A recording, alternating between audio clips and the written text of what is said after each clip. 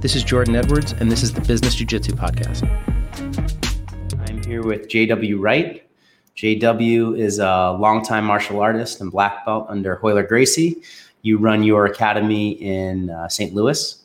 That's and we were connected through a friend of this project and podcast, Jimmy Pedro, Olympian and owner of Fuji Mat Company and your business partner in the Fuji Tournament Series. It's very nice to meet you, JW. Nice to meet you, Jordan. Thanks for having me on.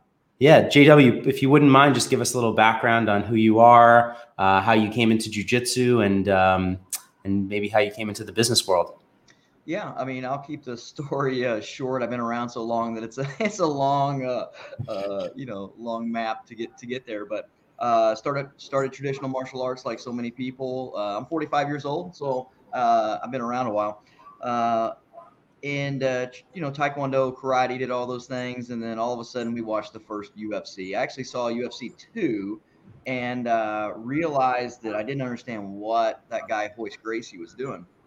So I kind of took it upon myself as a teenager to try to find what Gracie Jiu-Jitsu was. And unfortunately for America at that time, we're thinking this is probably 1994. I was graduating high school and was doing karate and stuff back then. And I really wanted to find what these guys did. And there really wasn't anything available until I saw that Royce Gracie was going to do a seminar in Missouri. He was traveling. I think he had just won UFC like 3 or 4 by then. And that kind of got me into the love of Gracie Jiu-Jitsu. And I'm a fan of martial arts in general. I still try to do judo as much as I can. I did Russian Sambo too, but I've trained in almost every martial art you can imagine because I'm a martial artist. I'm a professor of jiu-jitsu under the Gracie family and Master David Ede. But I'm a fan of all of it. I love every aspect of combat. It's what I would love to do with my hobby, and fortunate enough for me, I was able to do it as a job now. So I'm a pretty lucky guy. But I kind of parlayed that seminar into a search of who was the absolute best competitor, because I love to compete in martial arts at my weight. And I knew the Gracie family, but I didn't really know like which ones did what, just like everybody else, I needed to be educated. So I found that Royler just happened to be 96, 97, 98, 99 world champion of jiu-jitsu in my weight class. And I kind of told myself, like, I don't need to look any further. If I'm gonna be the best at what I can do, I need to train with a guy that's my weight class. He's Royce's brother. I'm like, I got to make this happen. And it was a struggle at first because he lived in Brazil, and it really wasn't available to me. And again, I think something, a higher calling just worked out for me, and I worked my way into a private lesson with him, one of 2 private lessons when he came and did the Arnold Classic. So he was kind of like the guest, person. He had just been 4-time world champion, 2-time ADCC champion. And I somehow worked my way into one of those 2 lessons. And it took me a lot of phone calls and getting in there. And after 1 hour with him, I realized that my knowledge of grappling was so limited, and the methodology in which he taught it was different. So I really thought, man, seminars are great, and traveling and trying to find these people that kind of know what jiu-jitsu is okay, but let's go right to the source, drink the water from the spring per se. And Royler was very, very sincere, grateful. To this day, still the most mind-blowing lesson of my life. And he said, well, I asked him at the end of the lesson, I was like, how could I train with you? Like, this is my dream. Wait, I have to stop you for 1 second. Okay, go ahead. Why was it the most mind-blowing lesson of your life? Like, what was it about that one time that sticks out to you so much? I will go on record like saying that I'm one of the top private lessons training with Royler. In America, it's got to be, because like every chance that I'm around him, I'm trying to get extra time with him. It's the way they format and approach teaching, and I don't think a lot of people understand this now, the way that jiu-jitsu academies are done, but jiu-jitsu is meant to be taught one-on-one. There's no better way to learn than the connection that you feel with your partner. And if I'm teaching a class, some of my classes that might have 45 or 50 people in them, they're only going to get a percentage of that lesson because they can't feel what I'm doing. So my passion of doing private lessons comes from Hoyler, and I do so many private lessons every week. And when I travel for seminars, most of the time I have to come a day early to teach private lessons because people understand that it's so different. Now, what made his different? I didn't know any of it.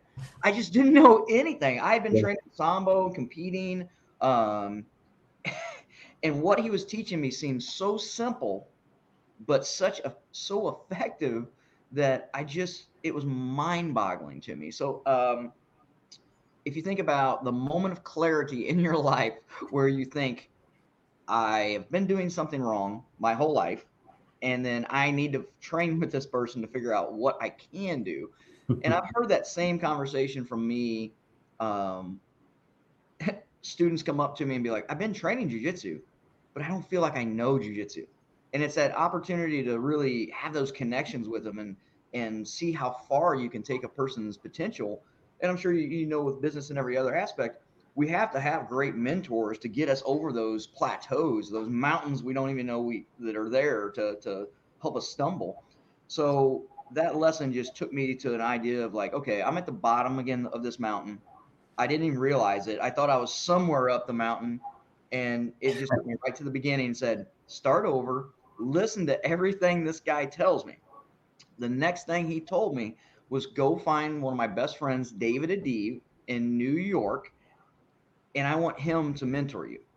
Now, David didn't even know me at that time, never heard of me. But as soon as Hoyler told me that, and he told me that was his representative in jiu-jitsu, I had to make that happen. And David Adib is the hidden, I can't say enough good things about him. David Adib is like the most talented jiu-jitsu guy that some people haven't heard of, because he's a very private individual. But when it comes to, Mickey Gall is his student in the UFC. David's jiu-jitsu is unreal, and it's because he hung out with Hoyler and Hoyce and Hickson in those early years. I mean, I think he was going to Brazil in like 88 or 89 before the UFC was even created. So he was in those rooms at the apex of, those guys being super athletes.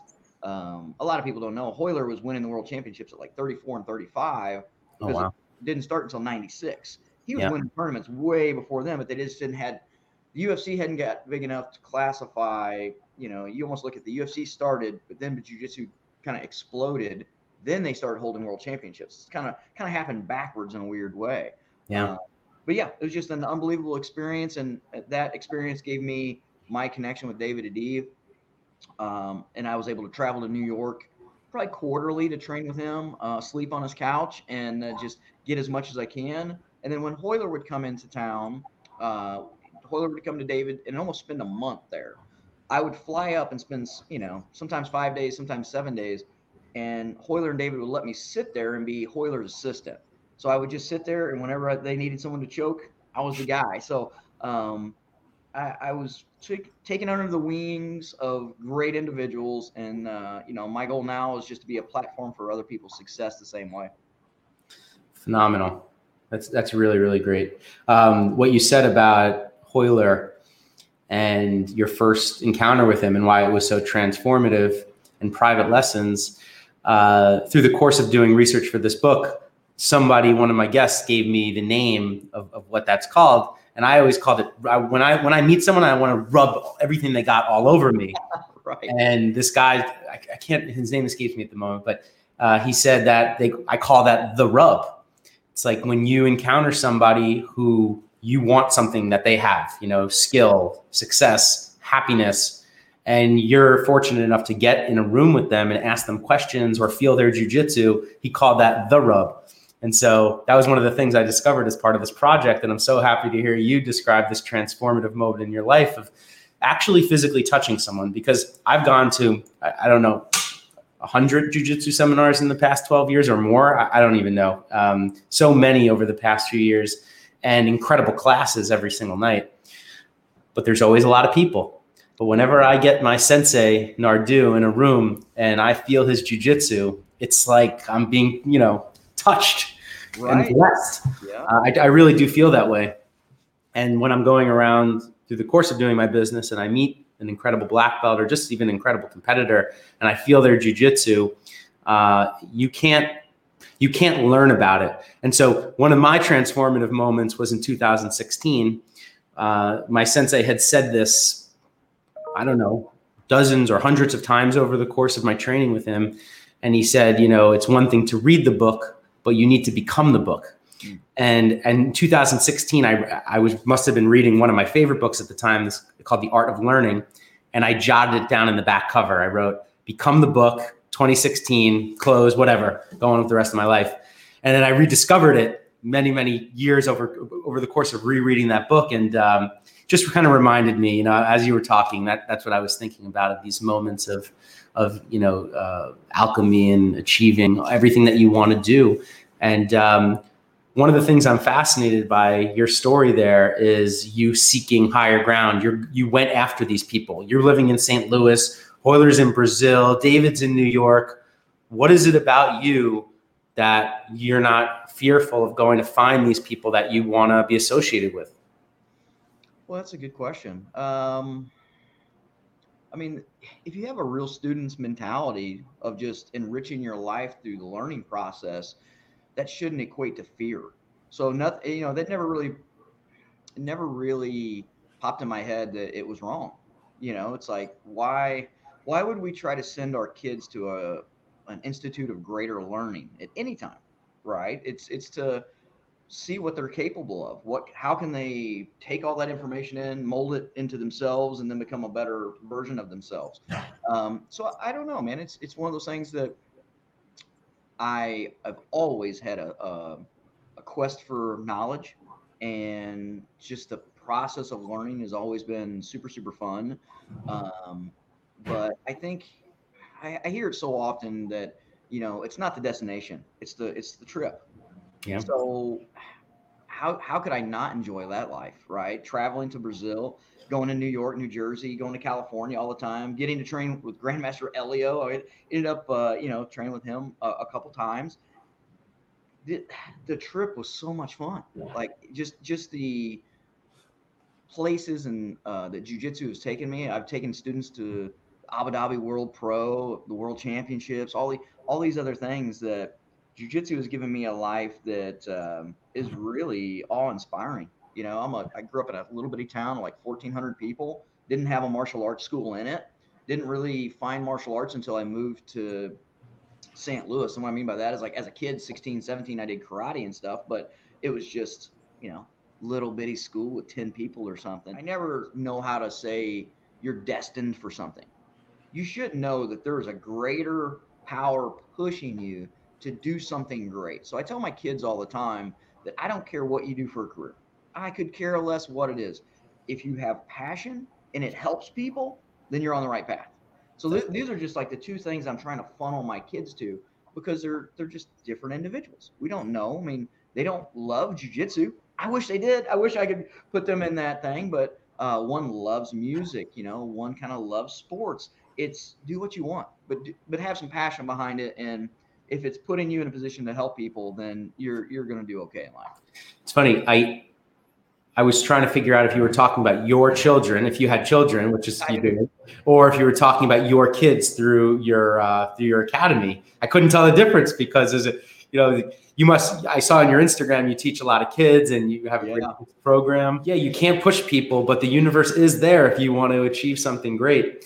And if you do the right things and you treat it well, it has this way of coming back and kind of pushing you in the right direction to help. That's really the way that this whole project came together. It's just wanting to bring this thing that I love so much, jiu-jitsu, which has helped me in ways far outside of the mat, and business, which is my normal persona. That's what I'm doing every day. I spend most of my life, a lot of hours behind the desk or over the course of doing business. And at some point I said, I want to bring these worlds together. They've been living completely apart. And I go to the gym every night, but it's almost like that's my action hero figure counter. It's like I put on my gi and I become a different person. So I said, I want to bring these two worlds together and just make everything that I do one. And so I started this project in January of 2020, right before COVID. And it's been received so well. I'm so grateful that I did it and that I took that leap, because there was a measure of fear. For me, my personal fear was stepping in front of this camera, and I never had Instagram or social media. So I'm a private person also, like you mentioned about David. I really don't want people in my personal business. I never posted what I ate for lunch on Instagram, or I never posted where I was going on vacation, because I didn't want people to know where I was. Yeah. But I do love to teach. And through the course of my business of having lots of employees, I'm teaching all the time. And then in 2017, I had the great opportunity to start teaching the beginner class at my academy. And I said, this is something that I want to do and I want to share. And then my father and I wrote a book called This Is It, which is about my first 10 years in business. Oh, cool. And as soon as that book was done, like the day it was finished, I was like, I'm going to write another book. And I instantly knew what it was going to be about. It was going to be about the principles of martial arts that have helped me so much in business. And when I'm doing business, I feel like I'm doing jiu-jitsu. It was so simple. Right. When I was having a conversation with someone, it was the push and the pull. It was the negotiating. It was the high pressure environment. It was so much on the line every single week. And, having to cut the payroll checks. So few people know what it means to have all of these people you're responsible for, their health insurance, their life, their paycheck, their rent. You don't do it. And then it's like, oh, the money's just not there to cut the checks. So all of that pressure I learned to deal with on the mat. Yeah. And of course I got the training in business, but I really learned how to deal with it through the course of doing jiu-jitsu. So I heard you have an amazing documentary. I'm just going to share my screen for a second. So I'd love for everyone to be able to find this easily. But J.W. Wright documentary on YouTube. And in that documentary, you say something so simple, but so profound about your experience with Royler. And that was when you met him, it was the simple principles that he taught you. That changed. It wasn't the fancy techniques. It wasn't a whole way of looking at things. It was just the simple principles. Can you talk about that a little? Oh gosh. Like looking back at like how many of those lessons I learned from not only Royler but David and everybody in between. Like you said, I've been able to train with a lot of great people. I'm just going to share one thing, and it's like you said, the parallels of business and jiu-jitsu are kind of mind-boggling. Like you can look at every aspect of life and see jiu-jitsu's parallels on and off the mat. This wasn't really the first time that Royler trained with me. It was later on. It was actually in my black belt. And I think that if you think about the business world and jiu-jitsu, this is where I see people fail probably the most. And it's one of the simplest. So I have 23 affiliated academies under me that I'm trying to mentor and get to the Gracie Humaita standard, which is Royler Gracie standard. And anyone that knows Royler, it means that isn't easy. Like he is a very, very intelligent man that knows exactly what he wants and knows, because of his father, Grandmaster Elio Gracie, what they believe is the best teaching environment, what's the best teaching methodology, all this. But years later, as I was a black belt, he told me, he goes, JW, he goes, one of the reasons I put so much time into you is because whenever you say something, you do it. He goes, I never have to guess. I never have to know if it's going to be done. I never have to second guess it. He goes, if I ask you to do something, it's done. If you say you're going to do something, it's done. And dealing with the thousands of students and thousands of people through business that my multiple businesses, put me in connection with, I feel like that's a missing link with so many people. Is it seems so simple. Just do what you say you're going to do. But that is such a honorable thing.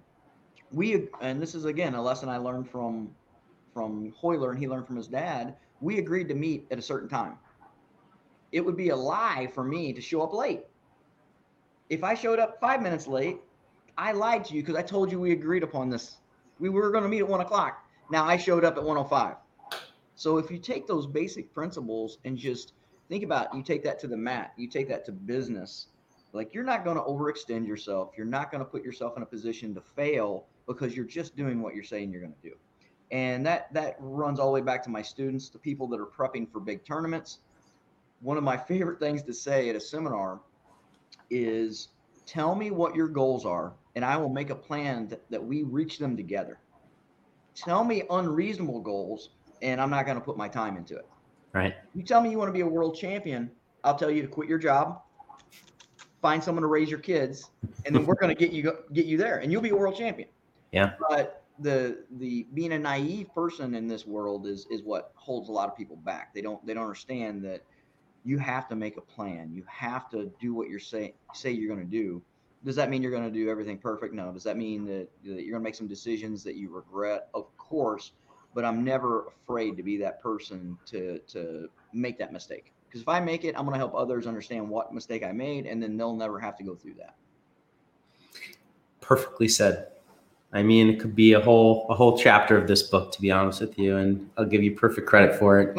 Doing what you say it's so simple, but it's so complex. You know, they say the art of simplicity is a web of complexity. Oh boy, that's true. And, you know, when people come to me for business advice, and I start with the most basic fundamental things, like you said, being on time, doing what you say, it's almost as if they can't believe it's that simple, because they haven't mastered those fundamentals in their life yet.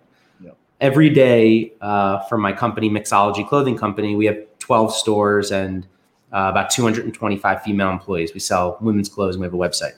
Wow. Whether it's after a spectacular weekend in business or an epic failure that didn't go our way, normally what I bring it back to is the most fundamental aspects of our business. Is the bathroom immaculate? What does the store look like from the customer's eyes? Did you say thank you? You know, just like the most basic things. And you're just so spot on. And I'm really happy that you shared that, because I wish more people could just understand that it is that simple. Even for big businesses, sometimes you just have to go back to the fundamental things that made you successful when you launched. Definitely. And listening to people, listen to those that came before you. You know, if your employees don't listen to you, the chances of being successful are going to start going down. Yeah. You have to know that there's someone that paved the way for you. And I feel bad that, especially even outside of my jiu-jitsu association, I'll have people that I mentor because they haven't had that opportunity. You know, I mean, they may be successful in the competition ring, or maybe even successful in the business, but there's something missing. So anytime that I can help somebody just get over a hump or get over a plateau like that, you know, that makes me feel good. I enjoy the heck out of it. That's amazing. So that kind of leads me to the way that we were connected through your business partner, Jimmy Pedro. Jimmy just kind of, you know, of course I know Jimmy through the world, but having him as a guest on this podcast, he kind of shook me in a lot of different ways with his professionalism, his Olympic mindset. He is just the consummate professional. And the way that he was able to carry over his championship mindset to business and what he's been able to build in a niche. Like, you know, jiu-jitsu is a niche, no matter what way you slice it. And you really need to be on your game in order to have a lot of success in a niche. So when I asked him if there's anyone he thought would be a great contributor to this book, you were one of the first names that he brought up. Awesome. And he connected us, and I'm really grateful that he did for obvious, all the reasons why you're, you know, talking about on this podcast. Well, first of all, how'd you meet him? And then second, what's it been like to work alongside of him? Oh man, great question. So met Jimmy years ago through being a sales, him going through the sales of a mat company. And just being a fan. I love judo. I mean, if I had all the hours of the day to just do martial arts, like I said, I'm just a giant fan of martial arts. I love training judo. I love training judo, jiu-jitsu, sambo. You know, I found sambo before I even found jiu-jitsu. And Jimmy, there's no better person. Like, if you looked at Americans who were coming up at the time, you know, Jimmy is just an amazing individual, 2-time bronze medalist, world champion. So just as a fan, I actually sent this to him. It's so funny. I met him at a big tournament, and he was signing little papers, So I have a thing, BW from Jimmy Pedro. Like, oh man, you're the best, So years later, I sent this to him. I said, still a fan. So he partnered up with Leah Hadashida and the Fuji Sports people. Yes. So people that might not know, one of my instructors, David Adiv, was the driving force for Fuji Sports to start making jiu-jitsu gis. Now that's kind of crazy to think of how big Fuji Sports, Fuji Mats, and now my business, Fuji BJJ. At the very beginning, I tried on the very first Fuji prototype, and they're like, "What do you think? Is it too heavy? Is it too light?" So Leah, an amazing business person, and Jimmy's partner, was really the connection that I would buy all my jiu-jitsu gis, judo gis, whatever I was buying at that time, because she was just my connection to Hoyler and David. And again, you want to do business with fantastic people, and Leah was just a fantastically nice person to me. Would go on, when I first opened my school, to say I was broke is beyond true. Like, I kind of started over from the real estate development company that I had, and wanted to start teaching jiu-jitsu. And Leah sponsored me to compete for a couple years. So I always wore the Fuji gear and was very happy that she believed in me. Through that connection, Jimmy came on and started working with Leah. And we started seeing each other a little bit more. But in 2013, I created a competition series called Kozen Fighter. And basically what we did is we made gis, gear, and then we had a tournament series. And the tournament series took off so quickly that I realized that we were going to grow more than I could handle it. And meaning I couldn't make enough gis to supply. I couldn't be everywhere that people wanted me to. So I came up with the idea 2014 that we would create the first franchise tournament series. A year later of me learning, I should have went to law school and understanding franchise law and everything else. I talked to Leah, and that's when me and Jimmy kind of became closer, because we had a really good phone call with Leah, and Leah was like, I see what you're doing. I really like the message you're putting out there, because we were trying to create a learning environment that really was a safe place for people to compete, that was a learning process, that wasn't, how can I say this? It wasn't, we were strict in the rule set, but our referees aren't afraid to talk to you. Like we're like, come on, let's learn about jiu-jitsu together. So we just kind of had this message of like, hey, we're going to grow together. Come join our family. And Leah really liked the message we were trying to send out. She goes, why don't you come up and talk? Because I wanted them to make my gis for me.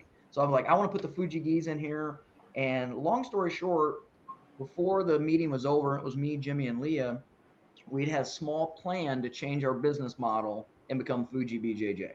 And Jimmy Pedro is one of those people, if you sit in a room with him, you should shut up and listen. Just shut up and listen, man, because he's going to give you nuggets that make you a smarter person. Only two people, I can say this right now. Hoyler has guided me in a lot of different ways, but I've been in rooms with people, David Adiv and Jimmy Pedro, that I don't want to talk at all. I literally just want to listen. I want to see what message they're trying to send out. I want to understand where they're coming from. And I try to take that whole night. I don't want anyone to talk to me. I just want to sit there and go, I learned a lot of good stuff today. God, I hope it sticks. Like let this stick in. And immediately I felt a bond with Jimmy that if he told me something he was going to do, he did it. And then just kind of going back to the other thing, and it was really cool because we had a meeting at Leah's apartment in New York. And by the time I reached the elevator, I had a text saying, we need to make this happen. Like they were so excited to partner with me. I have a partner, co-founder, Vince Anzalone, and like we both went there and we kind of evolved. We, as a whole group, we just went, oh my God, like my company, BJJ, now supplies Fuji mats. As you're talking, I'm just going to pull up the screen because I have the Fuji site pulled up. Yep. And so we basically have, 2020 was a crazy year. We didn't throw a lot of tournaments because of the COVID mess. but we're really starting strong now in 2021. Our goal was in 2020 was to have about 120 events. Wow. I think we'll probably be close to 100 this year, because we basically just took a couple steps back. Mm-hmm. The East Coast and the West Coast are really, we're still 2021 and they're struggling a little bit, but you'll notice that the Midwest, kind of the whole center section from almost Canada all the way down to Texas, we're going crazy. Like, people are starving for jiu-jitsu. One area had the biggest month it's ever had 6 weeks ago, because people are just starving for it. They're just absolutely starving. So we've basically taken the Fuji gis. We sell all the Fuji equipment. We have Fuji mats, which are literally, I have them in every academy. They're at every tournament series. We have 7 franchises across the country that run their own tournament series. I hope each franchise does anywhere from 12 to 20 events.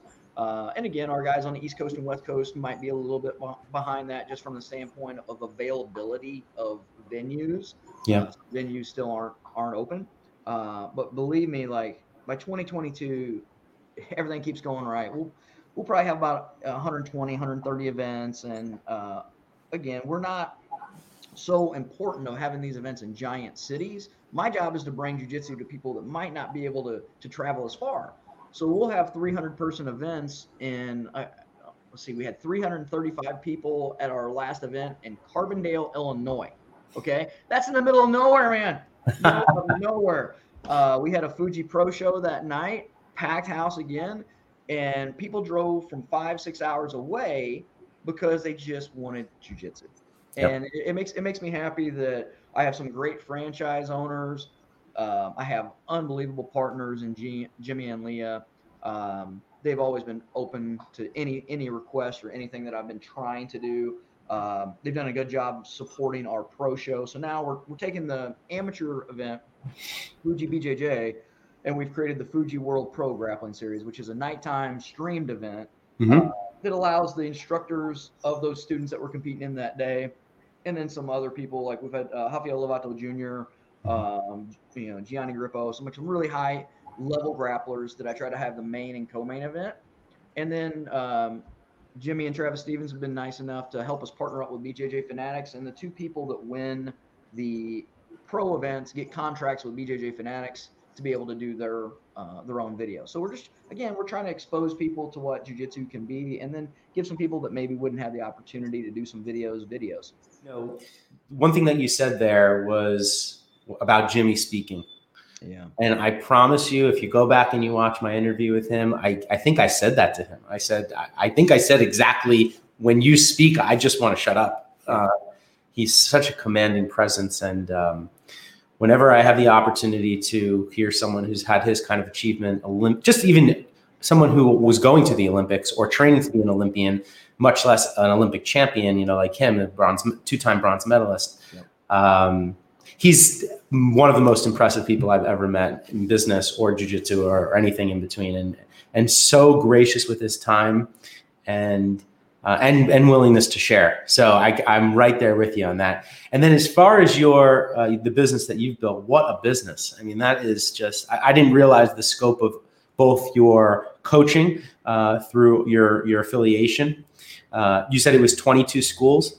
Yeah, we have our school, and then we have 22 affiliated schools. Actually, 23 affiliated schools, and we actually have 2 more schools opening relatively close to us. And that most of them are in the Midwest, but Missouri, Illinois, Texas is kind of our wheelhouse. And there's, I just have the other. I don't have any association, Hoilers Association. I just have a lot of connections in the Gracie Maitan organization. And then you have 12 franchisees through your tournament series. 7 franchise owners. Yep. 7 franchise owners, and our goal is for them to do 12 events a year, so one a month. And we're kind of doing some reorganization with that to grow that a little bit more. We may be taking it to another continent soon. So nice. More work ahead. That's fantastic. I'll ask you the question that I often get running multiple businesses. How do you find the time to give everyone the attention that they deserve and run multiple streams? It's always a struggle. If people don't think that running multiple businesses and having multiple streams of income, which is super key to I think life now. Like if you don't have different revenue streams coming in from different businesses, I think it's hard. It's hard because like there's going to be some kind of pitfall that gets you eventually. I like to use this analogy that I made a mistake for years and years of thinking that I could achieve balance. So I have two teenage boys, which they're just characters. I love them so much. They're so they take number one priority, and then everything else takes the backseat to that, right? So if you own your own business and then you own multiple businesses, I hope you don't like sleep. Like sleep should be a second thought, right? So that's one thing, but I really enjoy work. So I don't like to say that I'm a workaholic because I feel that I have enough things that I do outside of work that are really enjoyable. I'm an extreme hunter, so I love to hunt, get out into the outdoors and do those things. But going back to like my analogy of I used to try to achieve balance, and now I know balance is impossible to achieve. I always look at it as like I'm walking a tightrope trying to achieve balance, knowing I'll never achieve it. So that for me, it's like that tightrope is focus. What do I have to do to achieve balance on that tightrope? Focus, focus, focus, focus. I need to be ultra focused on what I'm trying to accomplish, what I'm trying to do, and realize that I better have a net underneath it because I'm going to fall sometimes. I'm going to fail. And another one that I used to tell, I tell my students, because some of my students, I bet they think I show up. I actually had the student say this like 5 years ago. He goes, man, I wish I had the job like you where you could show up, teach jiu-jitsu and go home and do whatever you wanted. Oh my God, man. This guy has no idea. He has no idea like when I go to sleep and when I'm done. And that time I was like spending 20 hours a week on franchise law. And I'm like, oh my God, my mind's so explode. But I used to tell people, I'm like, imagine that you're, a juggler, and Jimmy Pedro, I got to say, man, he's a master of this. If you're a juggler and you're really good, maybe you juggle 5, 6 things at a time. I'm probably going to try to juggle 16 and I'm going to drop 2. But at the end of the day, I'm still juggling 14 things. But at least it's more than most people. Where I think one thing that I've learned from Jimmy that I'm not as good at, I wish I was, and I think I'm constantly knowing that this is one of the things that I'm constantly getting better at is prioritizing other people doing the things that in roles or positions that they should be accomplishing for me. Yeah. And I think by giving, redirecting some of that work to smarter people on those subjects or people that do those things equal to you or better, or even if they don't do it, they can at least achieve that goal for you. Is something massive. It's something massive. And I've always been a big, like, I'm going to get it done myself guy because I know it's done right. And I know that I don't mind work. Like my guys they always laugh. I've had school owners come up and go, why are you carrying mats when the tournament's done? And I'm like, it needs to be done. I'm like, well, I'm here. Like, why not get it done? So I think I don't fear working hard.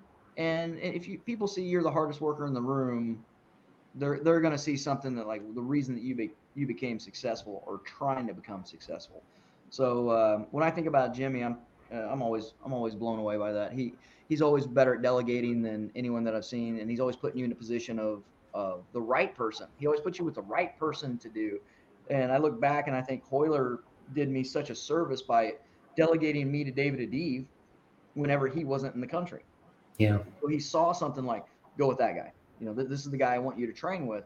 So, just taking after those amazing instructors and amazing business people and learning a few things from them. When you're willing to be of service, the people around you are then willing to be of service. 100%. And it's not to say that you should give 100% of yourself and not expect something back in return. But if you are the guy that's willing to carry the mats and you show, and then you give the opportunity to the next guy to do it also, it'll trickle down in a beautiful way. If you make them always feel like you're going to do it and they don't have to do it, you're setting them up for failure. Yep. So that is also what I tell people when they come to me for advice on the subject of how do you run multiple businesses and have a podcast and do all this. I said, because I inspire confidence in the people around me. That's my number one job as the leader of the companies, is to inspire them that they can grow and seize all the opportunity and all of their dreams, whatever they want. And I make my companies launching pads for people's careers, whether they want to be an intrapreneur or an entrepreneur. And if they say, come to me one day and say, Jordan, I want to start a clothing line, or I want my own business, then it's out. They leave the door with a hug, not the middle finger. So many times when business owners, their employees leave, it's always with a middle finger, like it's a breakup. And one of the things I always tell people, even in the interview process, is this is a job. This is not a relationship. Right. It can be a long-term relationship if you want to be here, and we'll have the best one ever. But if you decide one day that you want to become an alumni of my organization, maybe I'll be your first customer. And I've been that first customer to so many of my former employees, where they've started marketing companies, or they start another business, a lot of creatives. And that's one of the most beautiful things. That's what I took away from what you just said there. And over the course of this interview, you said two beautiful things. One, your love of hard work, and two, your love of learning. And I think those two things in harmony create success. If you just love to go back and challenge yourself by learning new things and taking on those risks. See, you said one thing, it doesn't scare you, but I recognize it does scare a lot of people. And I've been scared. Sometimes things that come natural to me, they don't scare me. I just go do them. Like public speaking, for example. I could talk in front of hundreds or even thousands of people, and I just don't get scared. Right. But that was always natural to me. But taking tests I would get petrified. I could, before I would take a test the night before, I couldn't even absorb the information I was trying to study. Wow. So I get it. I try to counsel people to go towards their strength. But if you can go and conquer your fear, it's so much more beautiful. So when this was like 2017 and 2018, I went back and took this program through Harvard Business School online. 3 courses. It was like a degree program. There was a test at the end, and I was shaking in my boots signing up for that thing, because I knew that there was this big test at the end. And my wife helped me get prepared. My wife was an incredible student. She's a doctor. But anyway, just reflecting on what you said and thinking out loud about your experiences. And it's so funny when, like you said, you're a platform. I always tell my guys that my job is to be a platform for other people's success. Like, my jobs are all based on not me making all the money, but it's trying to help so many other people, for all of us to make a living in this very challenging, industry. And, one of the things it's kind of twofold. It's like, as a leader, you have to understand, like, you want to put everybody, if I'm the platform of success, I always say that I stand on the shoulders of greatness. I have people like Jimmy Pedro and David Adib and Hoyler Gracie. You got to be careful that you're not pushing them underwater when you're standing on their shoulders. You know what I'm saying? Absolutely. I feel that so many times, we are individuals. So you said it earlier, you can't take and not give. So I'm always very, very careful whenever I'm trying to help people or mentor them to understand that, you're learning how to be a leader. So don't always take, right? Don't always take. You can't push people down if they're raising you up. More than anything, I put myself in that position of, like, I want the best for people. And I think that's sometimes, like, the person's best for them isn't as high as you really want. And you have to be okay with that. You have to be okay with that as a leader, being like, they're happy at this level, let them be happy. Because I see the best in everyone. I want everyone to achieve greatness and see these massive things, but they all can't. Jordan, let me ask you a question. What do you think the biggest failure of a leader is?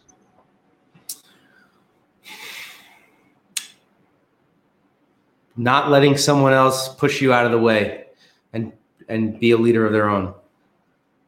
I almost like parallel that immediately. I tell people this so many times a day. The biggest mistake of a leader is not leading. It seems so easy.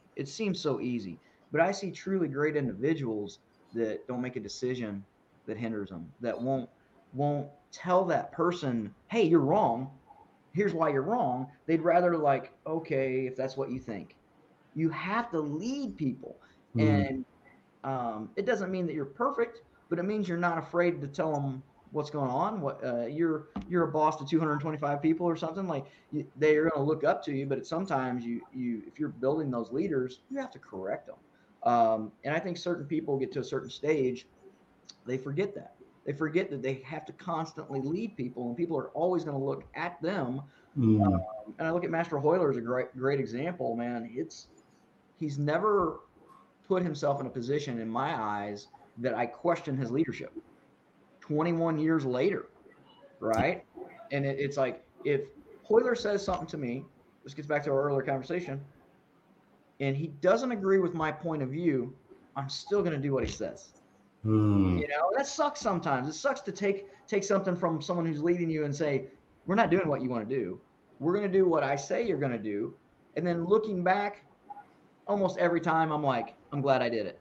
And that's one of those things that put yourself around smarter people, and hopefully you're going to learn some things at their expense, because they probably made those mistakes. But at the end of the day, don't be afraid to lead. You can't be afraid of making those decisions if that's what you're trying to do.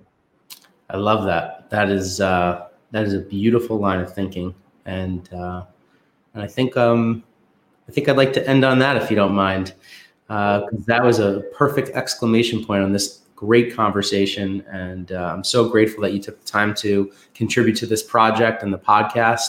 And I'm especially grateful to Jimmy for connecting us. Oh, thank you. Yeah. And I love what you got going on out there. It's so inspiring to see how much you do, how many lives you impact through your different businesses, and that you've brought together, that you're in the business of jiu-jitsu. You know, this podcast is not about the business of jiu-jitsu, but the business of jiu-jitsu is part of it. And I'll just say one thing before I go. I was doing business last week in Texas, where I've been doing business for a long time. And our guys that we do business with down there, they drove us to the airport, and we were hugging and, you know, high-fiving, and it's so good to see you. It's been 2 years with COVID. And he turned to me and he said, "This is the way business should be done. You know, it can be done this way, and it should be done this way." And that's reflecting on our conversation just now is what I got from you too. So it can be done the right way. It can be. You're right. You're 100%. Well, thanks for taking the time to put me on. You know, I mean, I feel that, you know, just being recommended by Jimmy is a feather in the hat. You know, that's an amazing accomplishment for me. Coming from nothing and being able to have these conversations with you, and hopefully be able to touch someone, or be able to let someone understand that maybe they don't have that mentor in their life, or maybe they need that push to make that decision and be a leader. I'm just happy and blessed to be able to do what we do. And, you know, wow, I never thought jiu-jitsu would have taken me all over the world and been able to do these awesome things, but man, I sure am glad that we found it. Yeah, well said. Have a great day, JW, and I look forward to speaking with you again in the future. Thanks, Jordan. Take care, man. Yeah. See ya.